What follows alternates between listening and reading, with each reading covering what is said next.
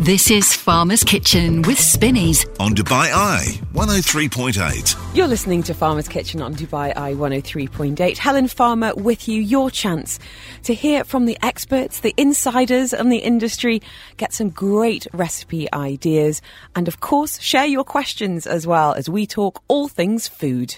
You're listening to Farmer's Kitchen on Dubai Eye 103.8. Getting you in the mood for the weekend, not just with foodie chat, but what you can find in your local Spinney store over the next couple of days. And guiding us through is Sophie Corkett, Brand and Sustainability Manager at Spinneys, as we talk about the rise of environmentally friendly and eco skincare products, plus some stuff for your home as well. Sophie, thank you so much for being with us this afternoon.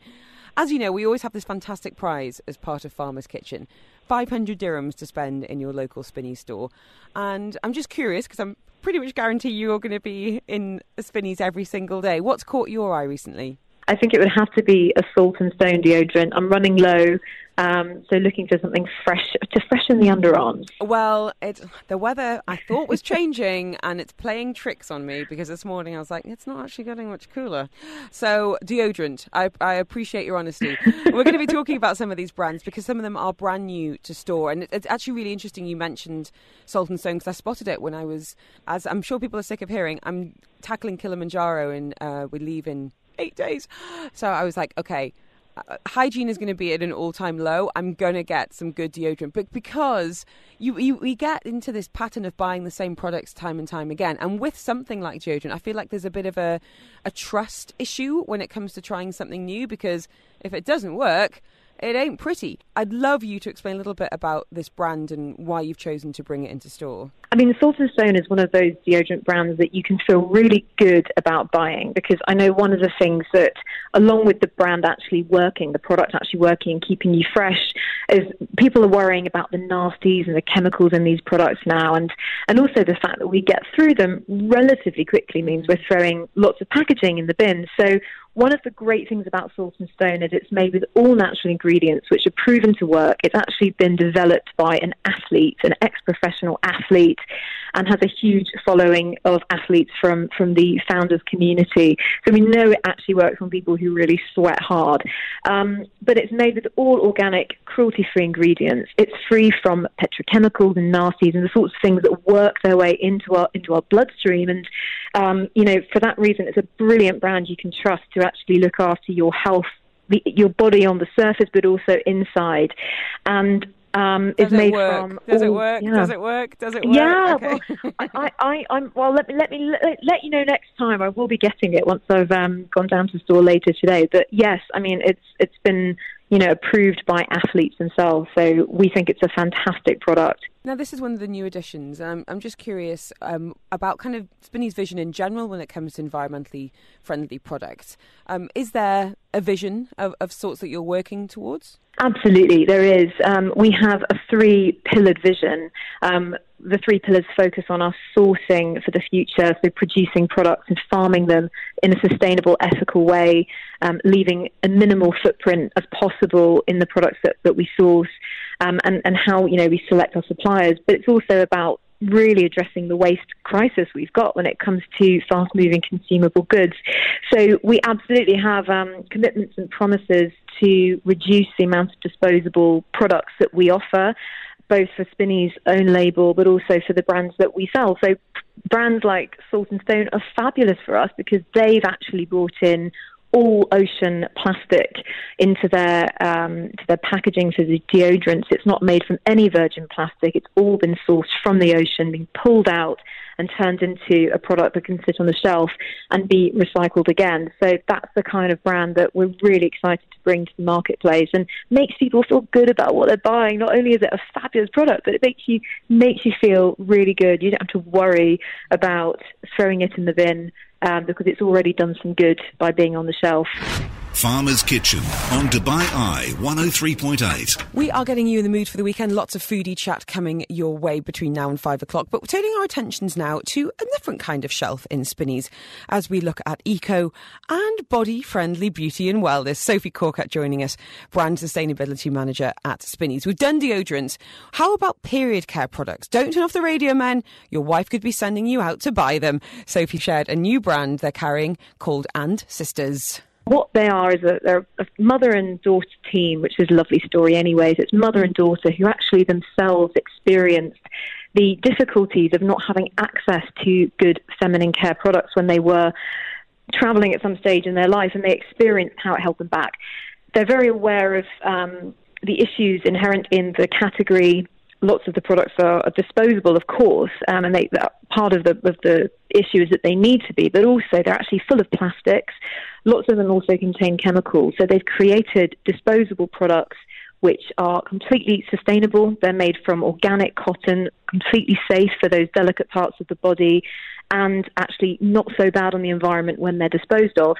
But they've even gone further in offering period cups, which are the option if you want to go disposable free completely, and are a revolutionary product. I have to say, I did make the switch based on some friends telling me how much better they were as a product, and they are amazing. They change your life. So it's an exclusive at Spinneys, this brilliant company who puts 10% of their profits back into charities to address the issues of girls not being able to go to school all over the world because they don't have access to period care.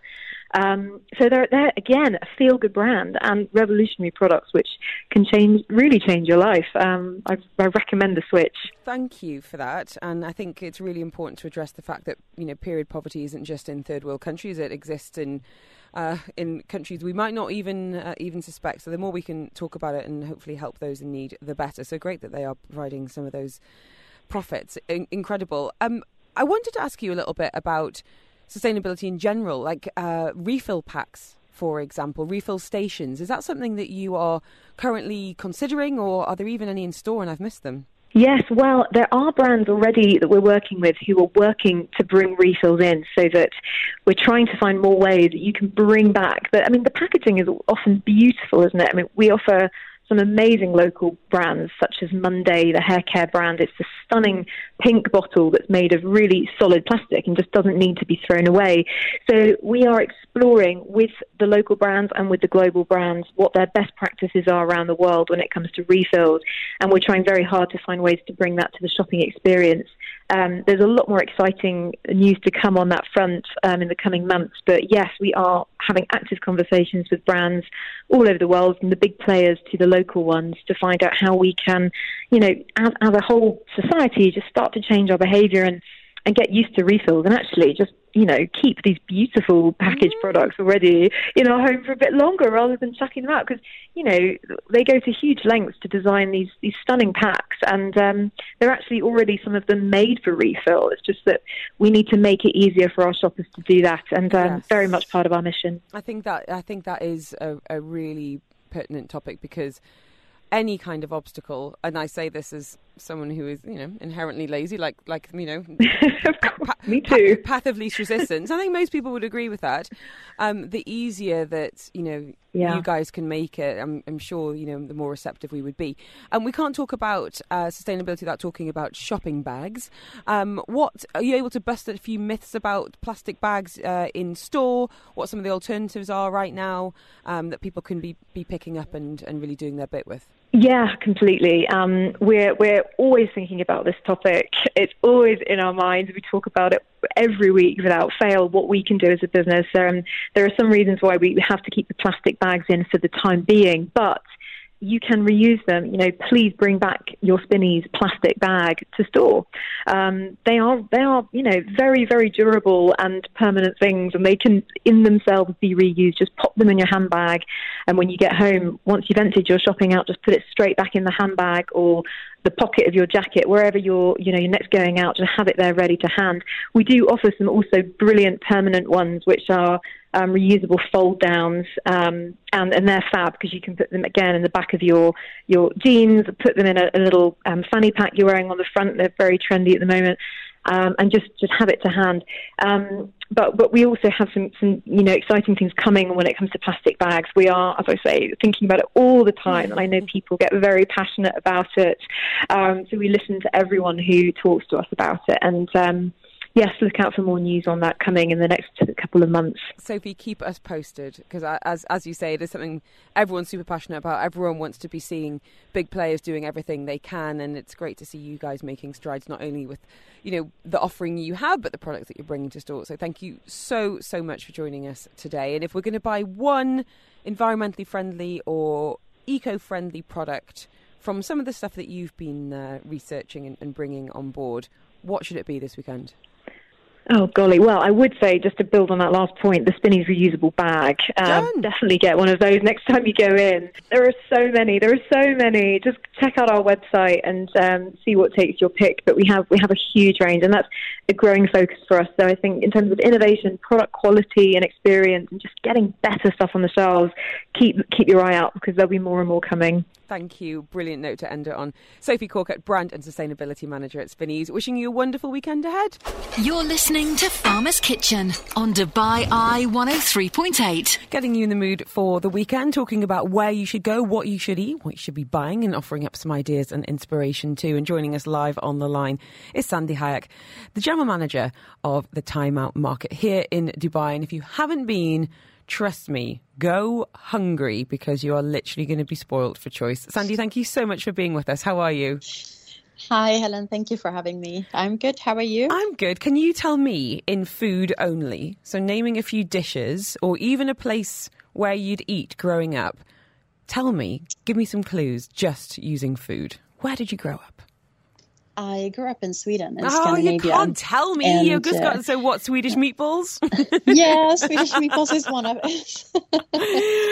that used to, happen quite many times. But then I lived in Norway for a couple of years.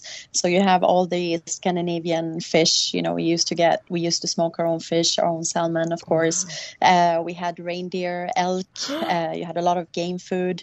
So that's what I'm used to. And that's what I actually miss. We don't have much of that here. I mean, I'm saying people could send an emoji. You could just send me like a reindeer emoji and you would have completely baffled me, Sandy. Now, for anyone who hasn't been to the Time Out Market in Souk Al Baha here in Dubai, how do you explain it as a concept? Because it's quite a difficult one to get your head around, but when you go, it suddenly all makes sense in the best possible way.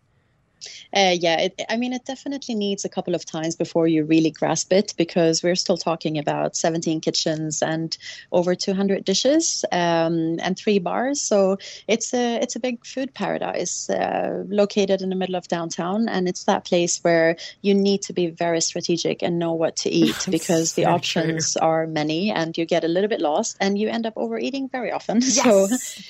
So those that knows and those that visit it knows that you need to have a strategy before you enter the market. Well, it's funny because I remember writing an article about 10 years ago about brunch strategy, and it was like, don't fill up on bread, ignore the pasta. You want to go for your high value items. You want to go for your seafood, your sushi. And it's much the same. As you say, you've got to have a strategy to go into Time Out, because you've got the best of the UAE food scene in one place, and some offering small plates, some offering main, big meals. And when I went with the family a couple of months, just after it opened, so maybe a couple of months ago, it must have been now, my husband got his smoked brisket sandwich from Hatamata. The girls were having their pickle burgers.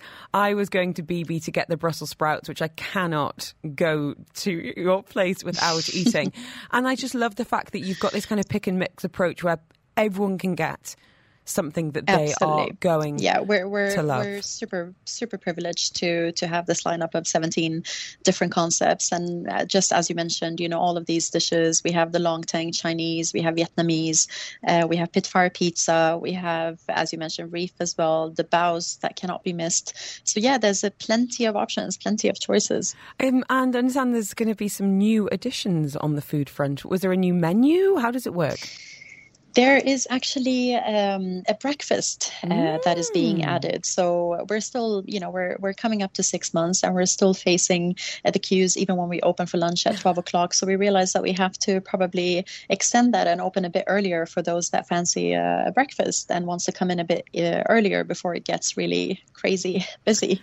So we just launched the breakfast last weekend. So we have over 25 dishes across all the kitchens. We're serving everything from all the ideal breakfast dishes you see around in Dubai. We have shakshuka, we have creme brulee pancakes, we have French toast, salmon. Who's making creme brulee pancakes? Where do I go for those? These are absolute favorites from Nightjar that are just delicious. And we try to balance it out, so you have a little bit lighter acai bowls from Little Earth. We have truffle eggs Benedict. We have truffle sandos. So it's a little bit of everything. If you want to go for a prime breakfast, you could do that. If you want to go for something quick, you could do that as well. So it's a really, really good addition that we've added to the market, and it's just our second weekend this week that we're really looking forward to. Well, congratulations. So what time are you opening tomorrow morning? It's at 10 o'clock. We'll be ready at 10 o'clock. And we serve that menu until 1. So it crosses over between 12 and 1, when you can actually add additional lunch dishes if you want to do that. So it's that, we call it breakfast, but some people would perhaps relate it to that early brunch, original brunch concept. The non-Dubai brunch. That doesn't exactly. That doesn't continue the whole day. And then you still have the remaining day to spend it on the beach, and you get a little bit of the best, but you can still do a lot throughout the day. So walk it off in the mall. You're listening to Farmer's Kitchen with Spinneys. Only on Dubai Eye 103.8. I have to say, I'm loving where all the different places you are from. I'm asking you, and do not tell me the country, but using only food, and you can use emojis if you want, tell me where you grew up. Let's see if I can guess where you're from. There are lots Filipinos, shout out Filipinos out there. We've got Adobo coming in. Nell is saying that. Now, am I right in thinking buko pie is from the Philippines as well? I think I am. We've got Paul saying lobsters, crab, potatoes, a famous type, oysters and strawberries. Could that be like Massachusetts somewhere? I don't know. And Dax putting me to challenge, saying spicy vada pav, green chutney with sprinkles of gati masala. P.S. Helen, you need to get your pronouncement right. I don't think I did.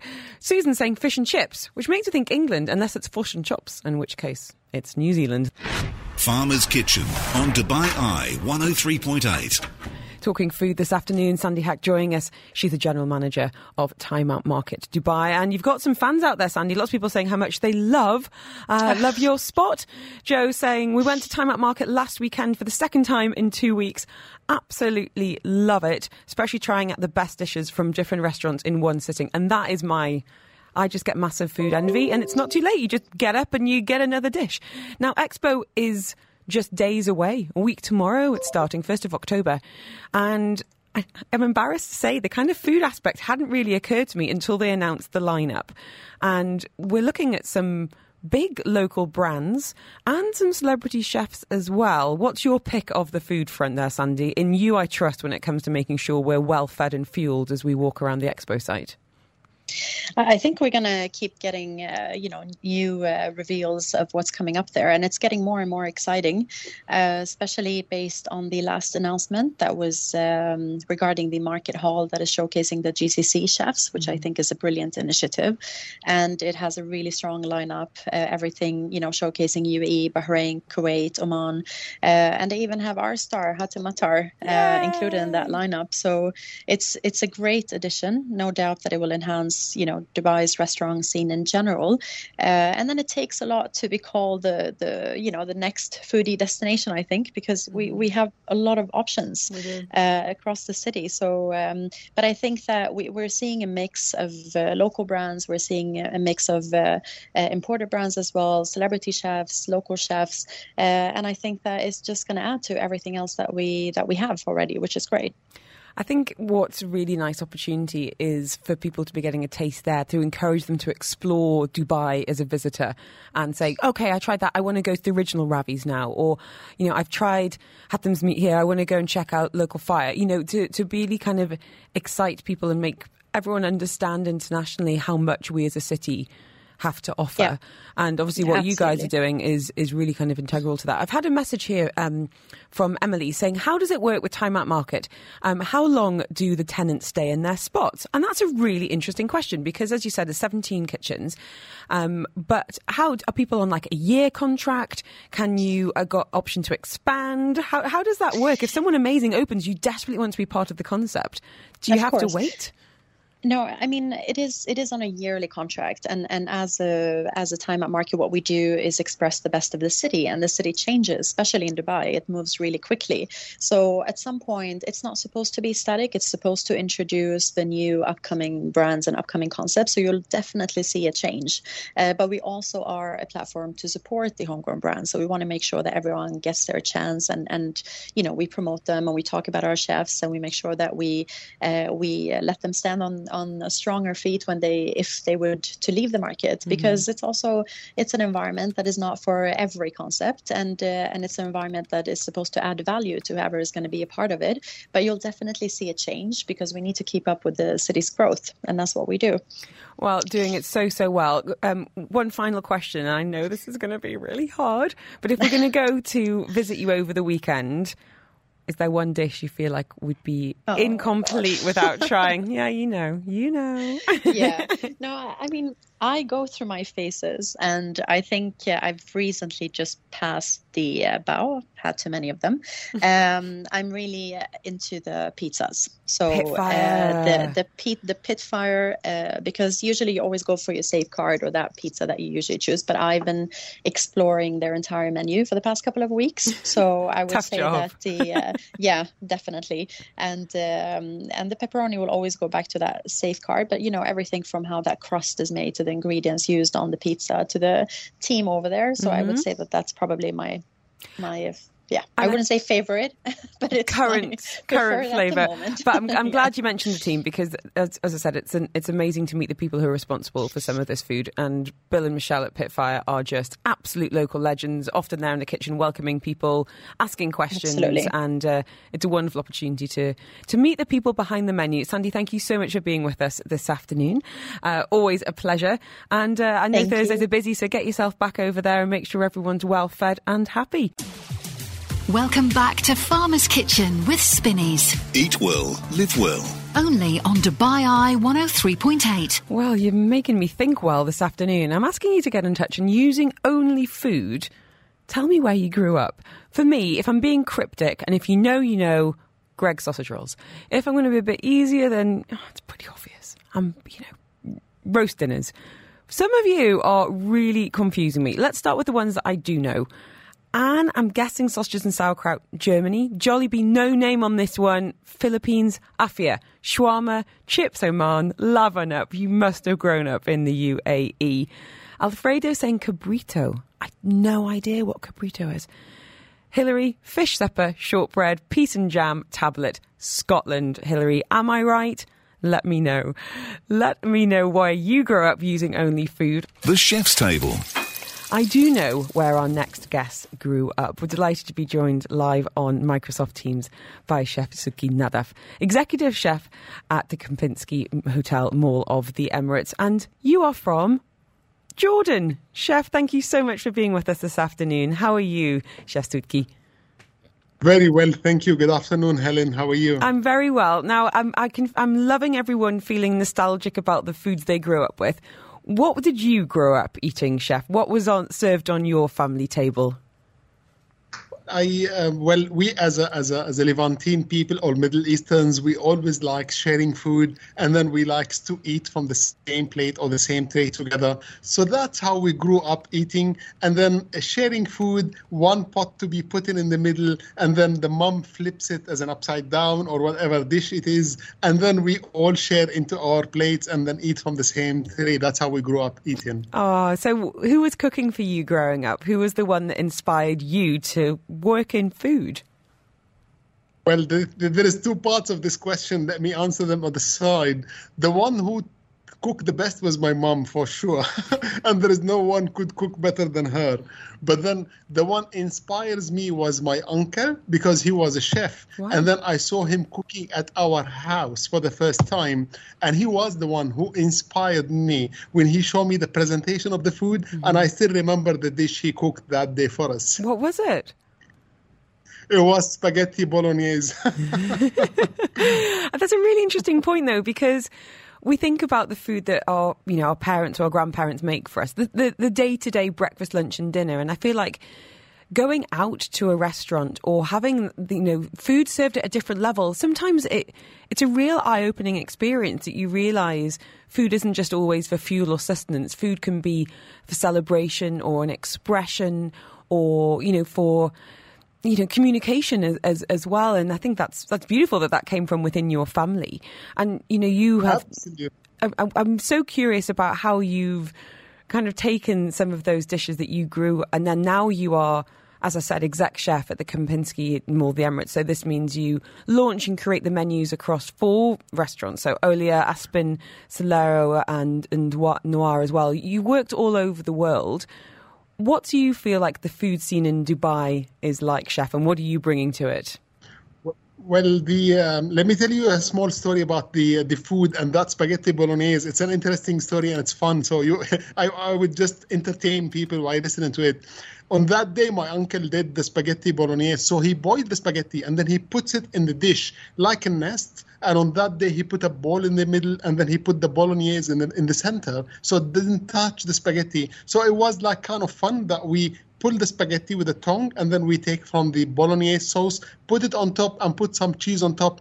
And I found that very much kind of a fun. And it detracts me. And since that day, I kept following him to see how does he cook so he can teach me. And since that day, I realized my passion towards cooking. So it's interesting to say. And tell us a little bit about what it's like to be giving the task to someone, for a hotel group, to say, we're going to open a restaurant and you are the one responsible for creating the menu, bringing customers in, feeding them, making sure that they leave well fed and happy. Where do you even begin when it comes to creating a menu? I can't even begin to imagine, to be honest. Well, it's a fantastic question what you asked, Helen. When you design a menu or when you design a restaurant, first you need to put a concept together. When you put a concept, is based on a study of the market and study on the area where you live. So first of all, you need to study the area, the market, and then decides what is the concept of your cuisine. Is it gonna be Arabic, Chinese, Asian, European, American, Mexican? What kind of a cuisine that this area requires? That's point number 1. Point number 2, which is very important, you need to have a target clientele. Whom are you targeting? Which age of people? Is it families? Is it teenagers? Is it groups? Is it singles? So these questions has to be answered before moving into creating the menu and selecting the dishes. Once that are answered, the rest will follow.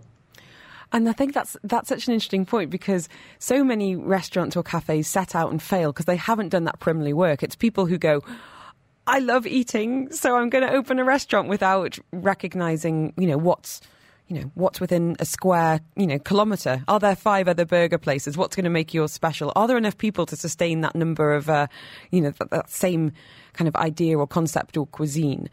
And it's a really interesting one right now when we think about the influx of people coming into Dubai. Of course, Expo just around the corner, and potential food trends that might emerge from people getting back into travel as well. I'm sure you are one of you are like me, and you like to travel for food. When you plan a holiday, very much. It's about what you're going to eat. What have been some of your favourite foodie holidays been, chef? Can you take us away with you? Well, let me just again talk about what you have just mentioned about people when they do a study and when they decide about a restaurant and what concepts of cuisine do they want. The people sometimes, and majority of the times, they put on the menus what they like, which is not wrong, but not necessarily being a successful measure. You need to know what people want. And on that sense, in our hotel, for example, majority of the guests come for breakfast, but then for lunch and dinner, they might end in any of the outlets, and they might go and move around Dubai, which has an exciting restaurants as well. However, for the breakfast, which are the in-house, and then people feel comfortable to come for breakfast in the hotel, I do take a list and go and walk around and talk to guests and ask them. And I said, this is what we have offered for breakfast. What are you missing and what would you like to see that we don't have? And then I collect these kinds of feedback and customers' wish, and then put it and add it into our menus and rotates it, just to make sure that a successful business is providing what guest wants is not what you think is right, because what you like, not necessarily everyone else likes. So it's an important message that I wanted to say. I think that's a really good point. If I was going to have my own breakfast cafe, it would basically be shakshuka and then a bowl of Frosties. You're listening to Farmer's Kitchen with Spinneys. Only on Dubai Eye 103.8. Tell me, using only food, where did you grow up? Steve simply saying Parmo. I'm not sure this will make sense to 99.9% of the people listening, but because I am from just up the road near Newcastle, Parmo is like the dish of Middlesbrough, and I would say it's a national treasure. Barm cakes. So what part of the UK? Barm cakes, are they not like Lancashire way? Briny Vegemite, easy one. Australia. Wasima saying biltong and brie. South Africa. And we've had a lot of people growing up here, by my guessing, saying shawarma, karak chai, chips Oman, Mountain Dew, halwa and kahwa. Mahesh, did you grow up in the UAE? Let me know. The Chef's Table. And our chef of that hour is Chef Sudki Nadaf, executive chef at the Kempinski Hotel, really just around the corner from us, Mall of the Emirates. He is responsible for launching, curating menus across their 4 outlets. Born and raised in Jordan, it was there that he discovered his passion for cooking. So, Chef, I put a tricky question and I gave you a couple of minutes to think about it, but I don't want to make this dark. I'm not saying your last meal on earth, but what I'm saying is if I was to send you off to a desert island where the food is going to be rubbish, but the night before you go, you can have the meal of your dreams. Starter, main, dessert. You could have 3 courses of dessert for all I care. I just want to make sure you have a meal to remember. What would be on that menu? Oof, very good question and very tricky question. Then, believe me, I did not thought of the answer. But then let me say, I would eat what I like the most. And then if I would just think a little bit on my memories on what was the best food that I have had. Once I had a chocolate foie gras with olive oil. That dish, I still taste that chocolate foie gras under my tongue, and it's so yummy. So I would definitely have that course for an appetizer. For main dish, I'm a carnivore, and I like very much meats. And I'm going to have the A+ Wagyu beef tenderloin, and I would have it with butter braised potatoes and with some shaved truffles. Yummy. And then do you have a sweet tooth, Chef? What would you have for dessert? Oh, very much, very much. I do have a sweet tooth. And on this course, since I'm gonna have these items, I would love to have a chocolate fondant to end with. So I will spare enough calories for the following day. To keep you strong enough to build a shelter and start doing some spearfishing. Chef, we'll run out of time, but I'd love to ask, if someone's going to be heading over to your neck of the woods, Kempinski Hotel Mall of the Emirates, and they can dine in Olia, Aspen, of course, L'Air Noir, what is the one dish that you feel like is you on a plate? If you eat it, you know exactly what Chef Sudki is all about. Something we cannot miss. Oh my God, yes. You have to come to, anybody would like to come to Olea, have to try the makluba. The makluba it's an Arabic word for, if you translate it in English, is called upside down. It's the risotto of the Middle East or of the Levant region. It's the biryani of the Levant region. It's a chicken, vegetables, spices, and rice all cooked together until it gets well cooked and merged, and then a waiter will bring it to your table, will flip it upside down, will put some of the pine nuts, and just enjoy the flavors of that vegetables, rice, chicken, and spices. Is my favorite in the hotel, and it's not only mine, is the customer's favorite. Oh, it sounds absolutely sensational, Chef. Thank you so much for your time today. I know Thursdays are very, very busy for you chefs. You've got a busy service ahead, so I'll let you get back to your team. Thank you for your time and your insights this afternoon. We'll see you at the hotel very, very soon, I hope. Welcome back to Farmer's Kitchen with Spinneys. Eat well, live well. Only on Dubai Eye 103.8. Getting you in the mood for the weekend and talking carbohydrates this afternoon. Bread. I want to know from you, what is your native bread called?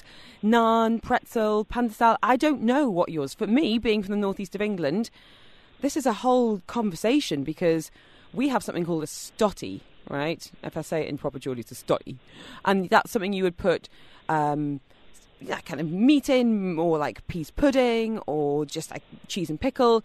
You travel half an hour down the road, people call it a bap or a roll. So what is your native bread called? As we explore carbohydrates and bread here in the UAE, we have guiding us today Arva Ahmed, the woman behind Frying Pan Adventures. Arva, can you tell us, do you consider yourself to have a native bread?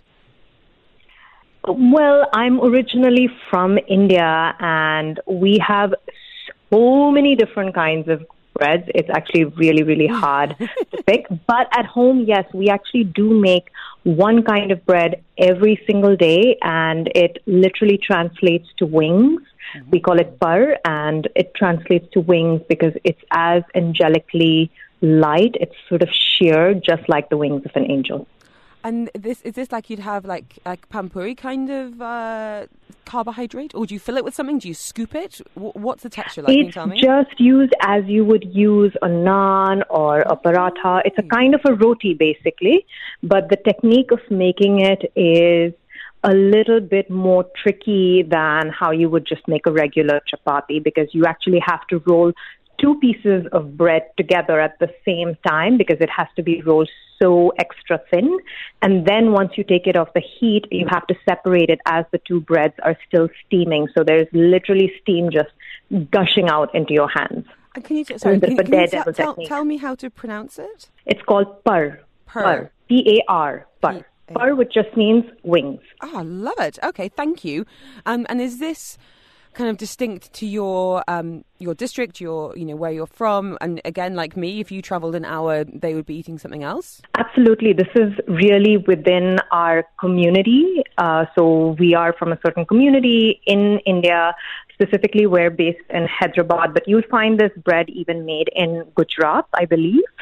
And it's one of those things that is so thin and so sheer, like tissue paper. You won't even know how many you've eaten until you suddenly realize, like, wait, where did all of them go? And Mom always sort of folds them in these perfect triangles and just stacks them up, and they're so delicious. Oh man, I'm hungry. Okay, but you've been in Dubai for a long time now, as have I, and you've really not only seen cafes, eateries, kiosks opening up, but also obviously honouring the ones that have been here for an awfully long time. If we're talking about Arabic bread, what are some of the highlights you've had on your food tours in the past? Well, the Arabs really are some of the masters of making bread. The one that is obviously the favorite is your regular khubz or pita, but especially when they make it fresh at the restaurant. And I will say that the Egyptians are particularly masterful at making it, because the way they sort of make their dough is a little bit different.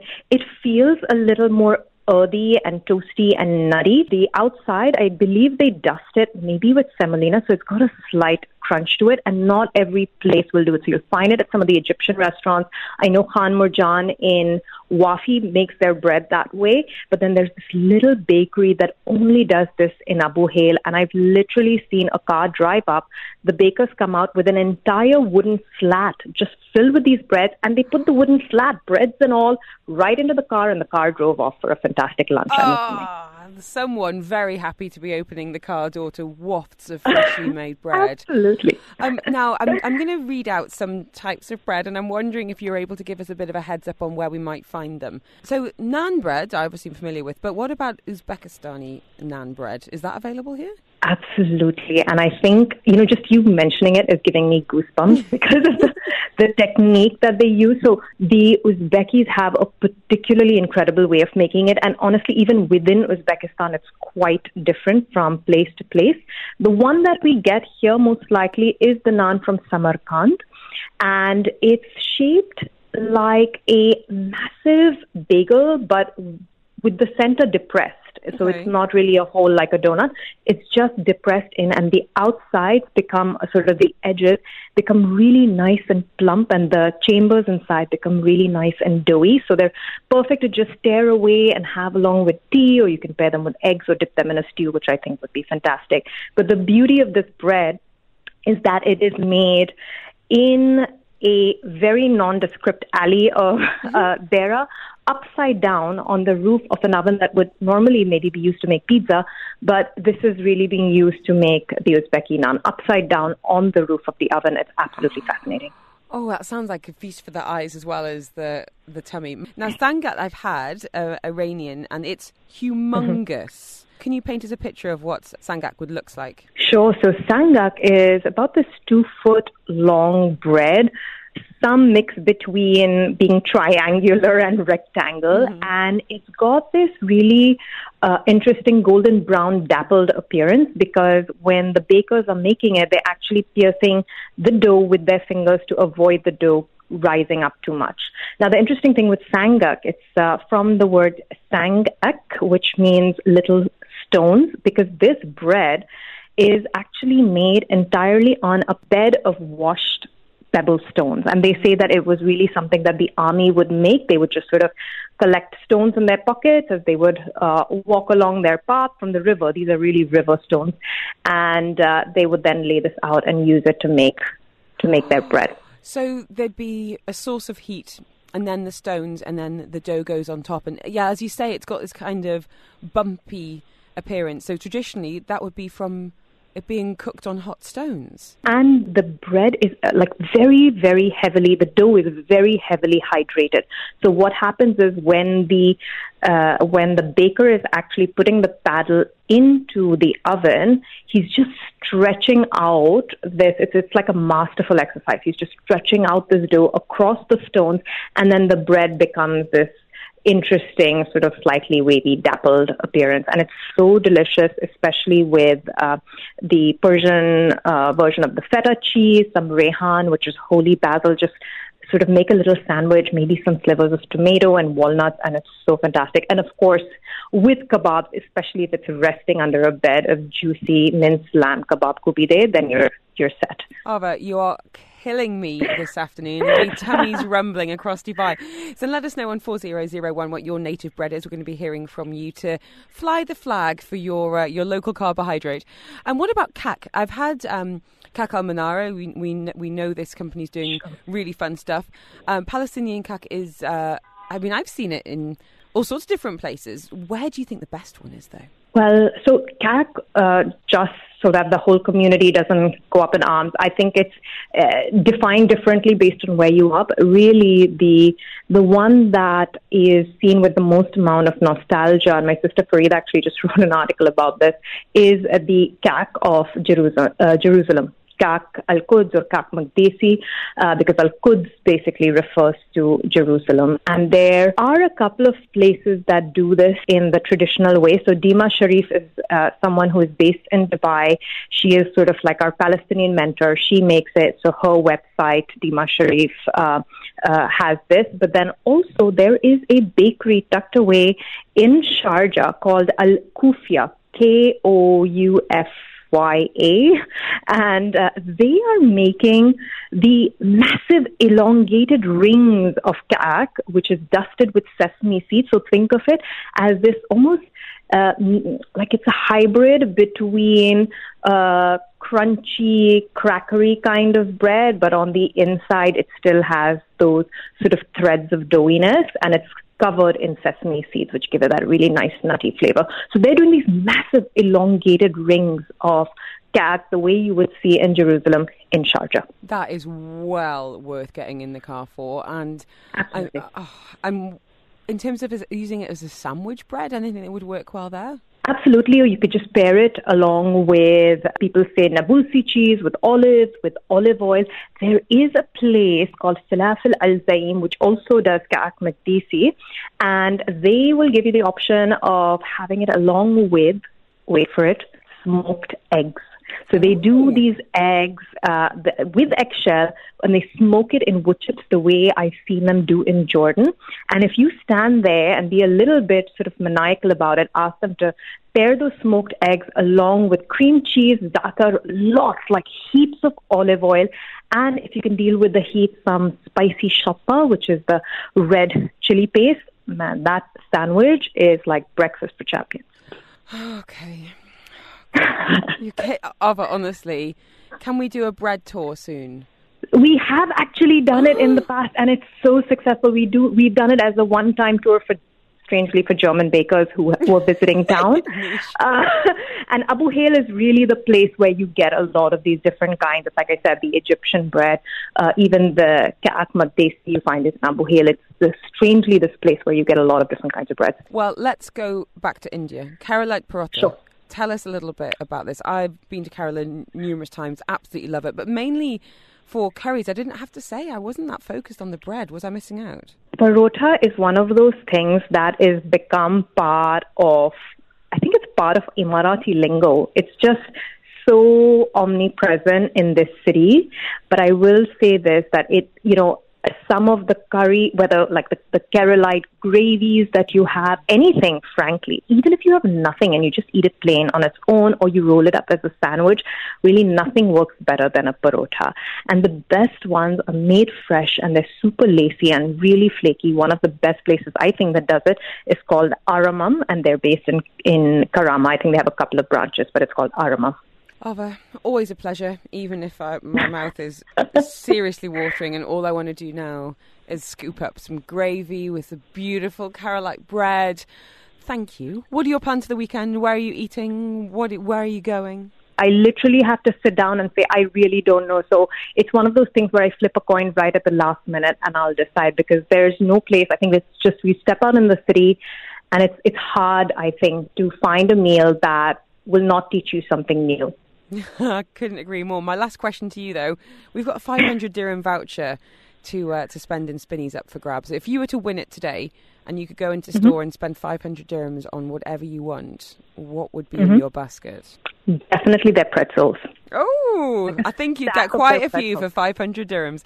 Ava, for anyone who's interested in checking out everything you're doing at Frying Pan Adventures, what's the best way of getting in touch and what have you got coming up? Sure. The best way is through our website, fryingpanadventures.com, and we are super responsive on most social media, especially Instagram, which is at Frying Pan Adventures. We are super excited because we are back on the field. We are running all of our experiences as public food tours, usually from groups of 6 to 8, our Middle Eastern food tour, Dubai Souks tour, and on request, even our Little India food tour. So we'd love to serve you. Amazing. And with more visitors coming in, I'd love and urge everyone listening to take their guests on these incredible food tours, support some of these amazing restaurateurs, eateries, and discover something new. Your tummy will thank you for it. Ava, thank you so, so much for your time. Have a wonderful weekend ahead. Thank you. You too. It's always a pleasure. Bye-bye. Farmer's Kitchen on Dubai Eye 103.8. And I've been loving all of your bread chat as well. Lovely to hear about where you grew up on the carb front as well. Thank you, Alia, saying Chub's Rigag, I hope I'm saying that right, is one of the most famous local breads. Iranian shops make it roadside, wafer thin, top it with eggs, cheese, or mahua, and anchovy sauce. Locals love to top it with chips from Oman and chili sauce. 5 dirhams. Best supper on the go. Been eating it 38 years. What about this? Icelandic bread cooked underground through thermal steam. Sounds amazing.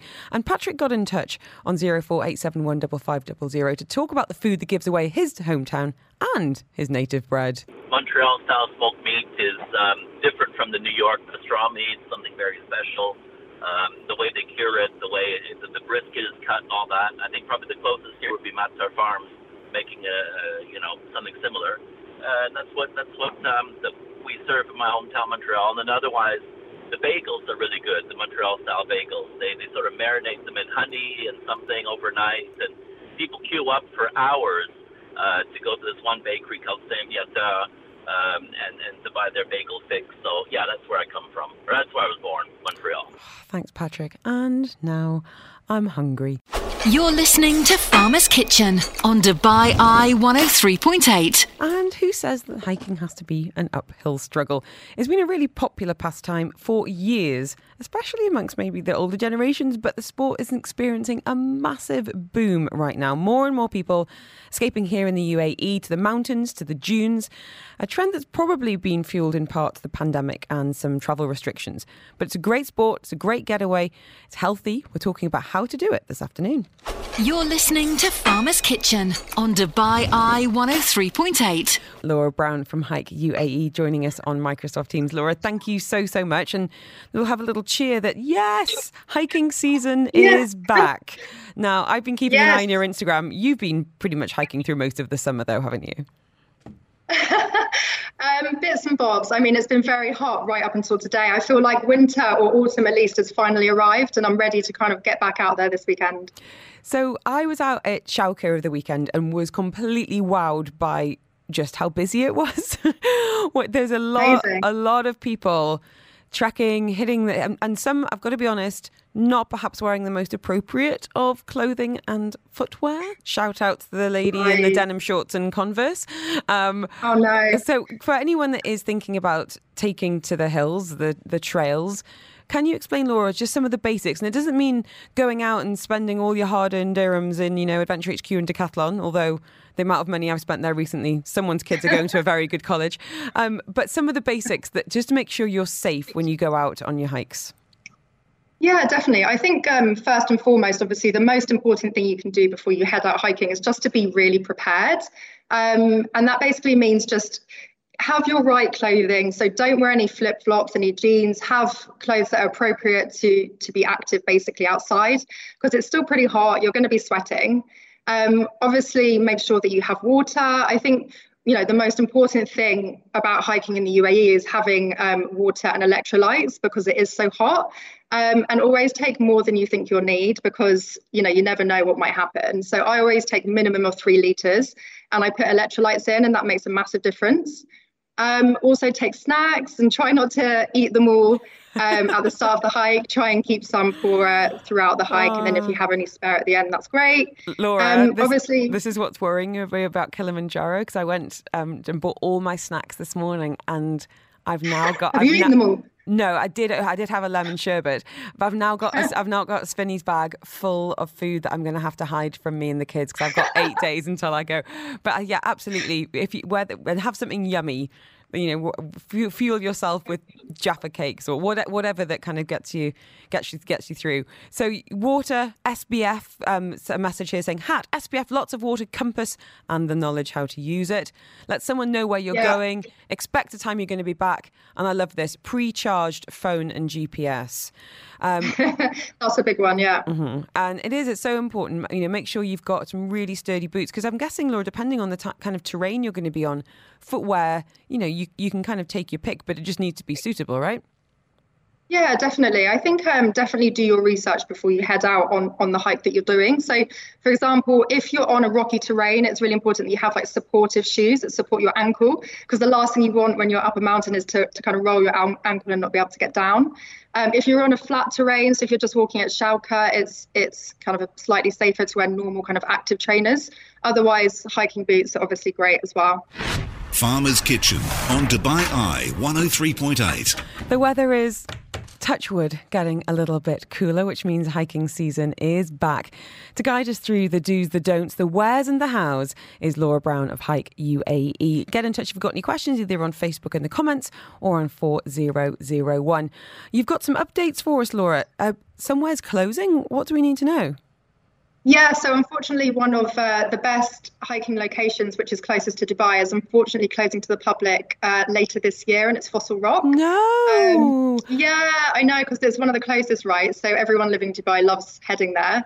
But not to worry, there's loads of new trails opening this year. So I can't give too much away now, but head over to Hike UAE and I'll be posting more information later in the year. But we also have some amazing events happening this year. So the first of its kind coming to the region is the Highlander Adventure. So it's going to be happening in Ras Al Khaimah in November this year. It's a long distance hiking event, which is going to be amazing. So check out Highlander UAE on Instagram as well for more information. When you say long distance hiking, how long? How difficult? You've got it covered, Helen. You're doing Kilimanjaro, so it's going to be nothing. No, how many kilometres is it? Who's it aimed at? Okay, so it's 55 kilometres. So it's spread over 3 days, and it's really aimed at anyone that loves hiking. You don't need to be super experienced. So the hike is actually going to be in Ras Al Khaimah. They're creating new trails, but part of the trail is actually covering Stairway to Heaven, which is a really famous hike in the UAE that's renowned for being quite dangerous. Mm-hmm. So if you've ever considered doing Stairway to Heaven, but you want to do it in a safe environment, now is your chance to sign up to Highlander.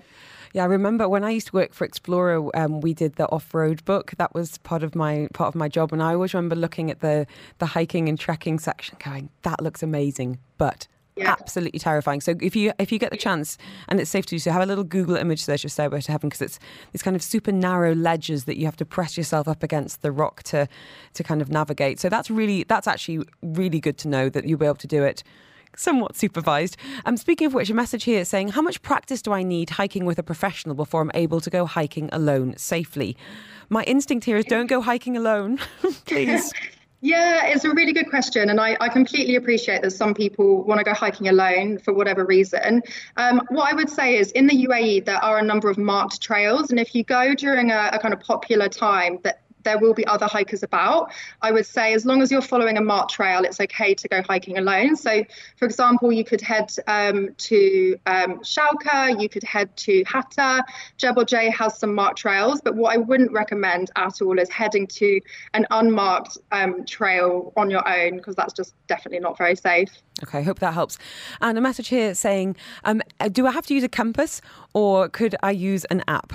We use Wikiloc. What do you use, Hannah, Louise, Laura, sorry, when it comes to, it's Thursday afternoon, when it comes to plotting your routes or following someone else's footsteps when it comes to the tech side?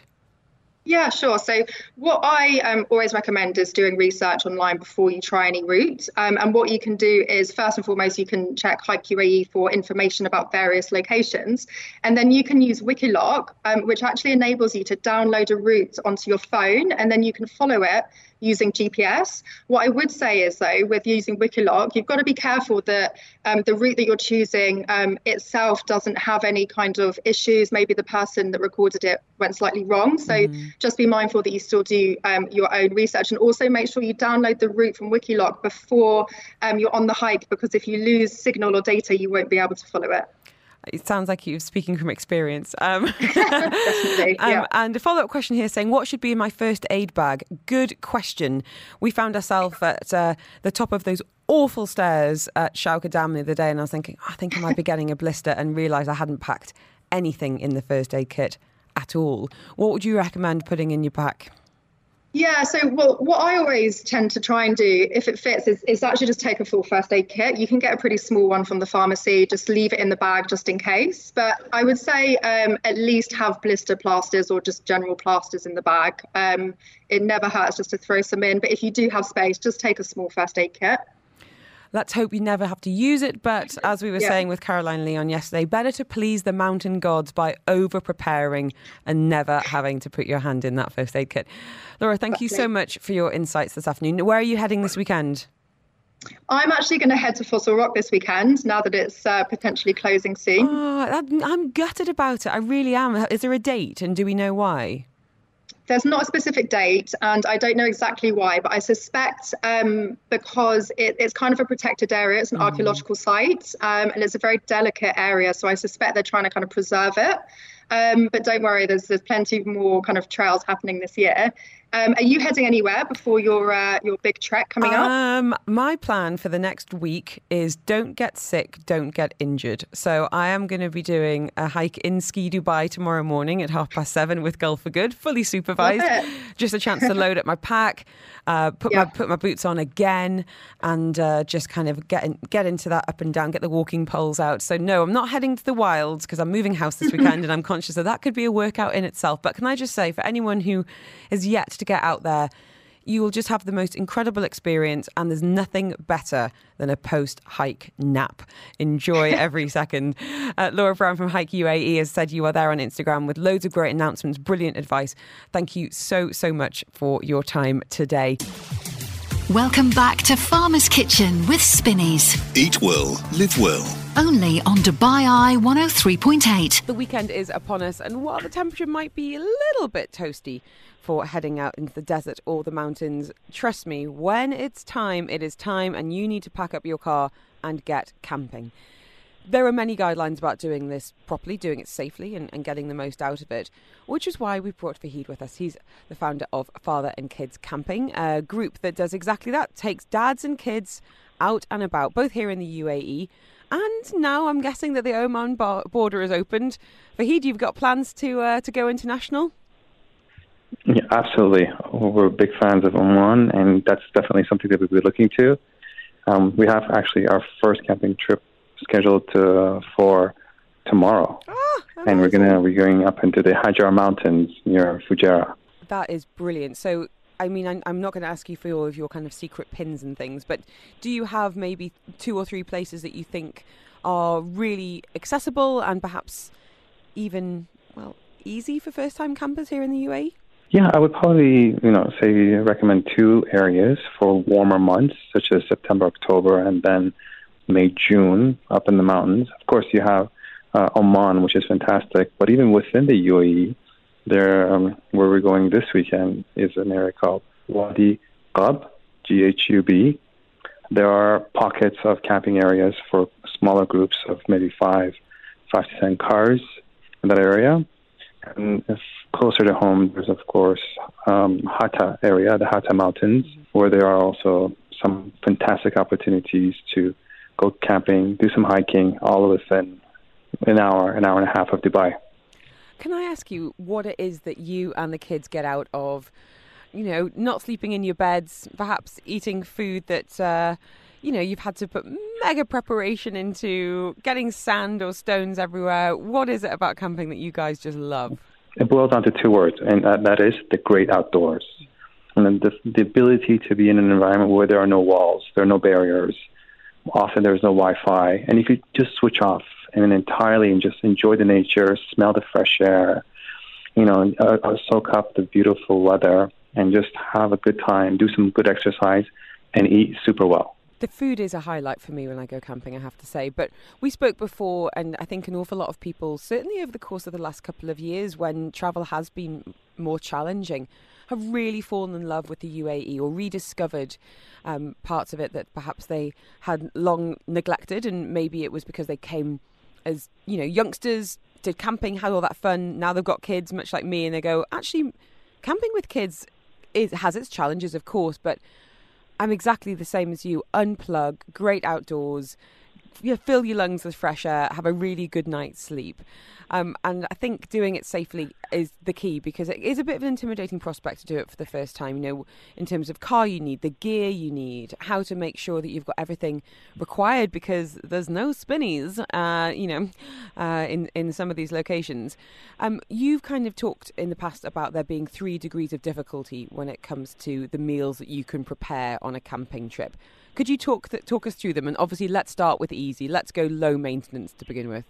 For the novice camper who just wants to go and wants to have a risk-free meal, there's some fantastic, and simple options such as burgers, hot dogs, kebabs, where you could just pick it up at the grocery store and just barbecue them, and no one will complain, and you'll be sure to at least satisfy your crunch for a meal. That is the basic, easiest route to getting yourself fed.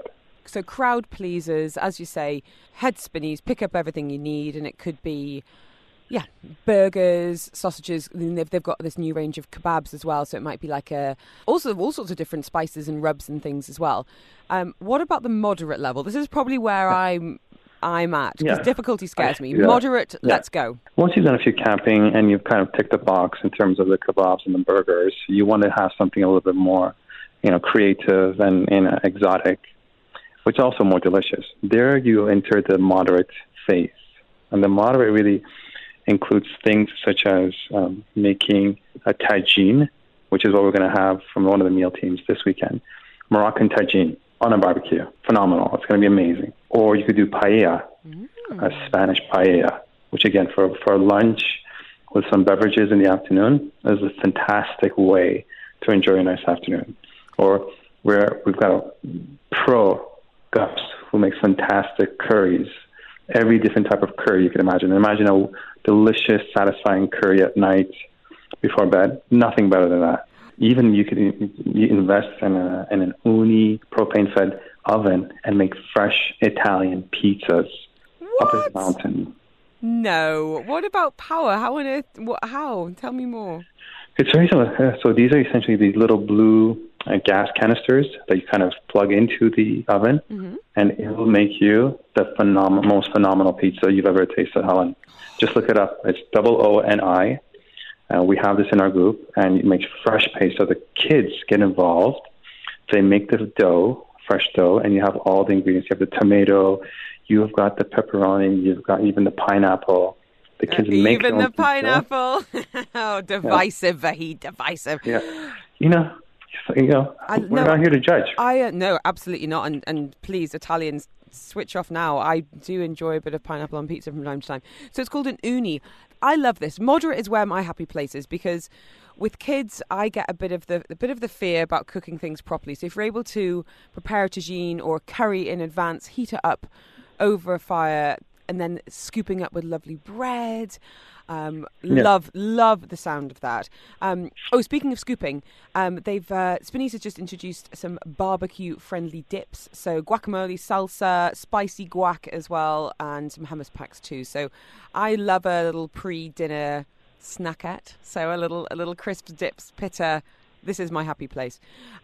Tell us then about difficult, because I mean, are we talking full gourmet in the dunes? Well, definitely. This is more of an involved process where you're going to have to commit 4 to 5 hours prep work to make your meal. And we do this on our Christmas special, which is essentially a meshwi, which is essentially a full goat that is then brought to and seasoned on site and slow cooked, basically on a rotational basis for 4 to 5 hours over charcoal. And it's a great conversation piece, great way to kind of see your food come to life. And the meat is so tender, it almost falls off the bones after about 5 hours of cooking. That's a special occasion. That's a special occasion, but certainly something to aspire to, because it's a really cool experience to prepare an entire goat from scratch and then see it cook for 5 hours and then taste what you've worked on for 5 hours. I was thinking of you the other day, actually, because there's an Instagram account I follow called Men with the Pot. Are you familiar with this account? Yes. Oh, if anyone is into their food and into the great outdoors and wants some inspiration, they've got nearly 1 million followers, so there's plenty of us out there. Men with the Pot. I'm not even sure what country they're from. I'm not sure.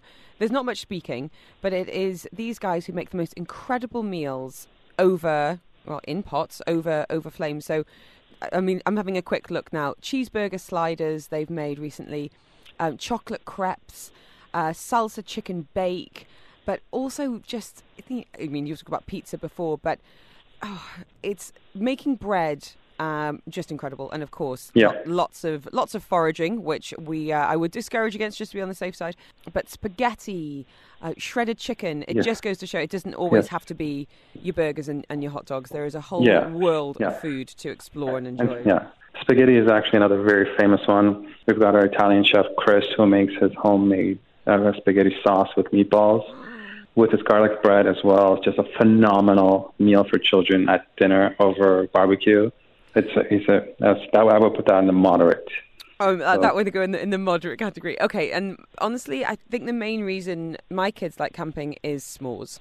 It is, Mummy, where are the marshmallows? Mummy, what time can we have the marshmallows?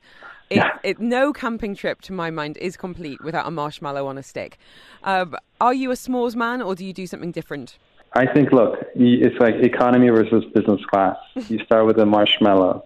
By the time you're in business class, you're doing s'mores, because it's just elevating the marshmallow experience by adding, biscuit and chocolate. I mean, you can't go wrong. You can't go wrong. I am so looking forward to this camping season. I can't wait. I think Kilimanjaro is going to be extreme.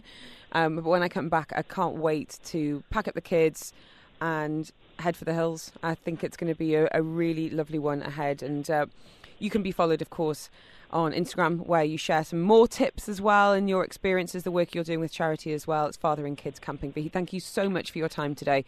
You've made us thoroughly hungry and definitely got us excited about eating in the great outdoors. Have a good one. Enjoy this weekend. Let us know how the first camp of the season goes. Absolutely. Thank you very much, Helen. Have a great day. You're listening to Farmer's Kitchen on Dubai Eye 103.8. Don't forget, you can tune in live to Farmer's Kitchen every single Thursday afternoon on Dubai Eye 103.8 between 2 and 5 p.m.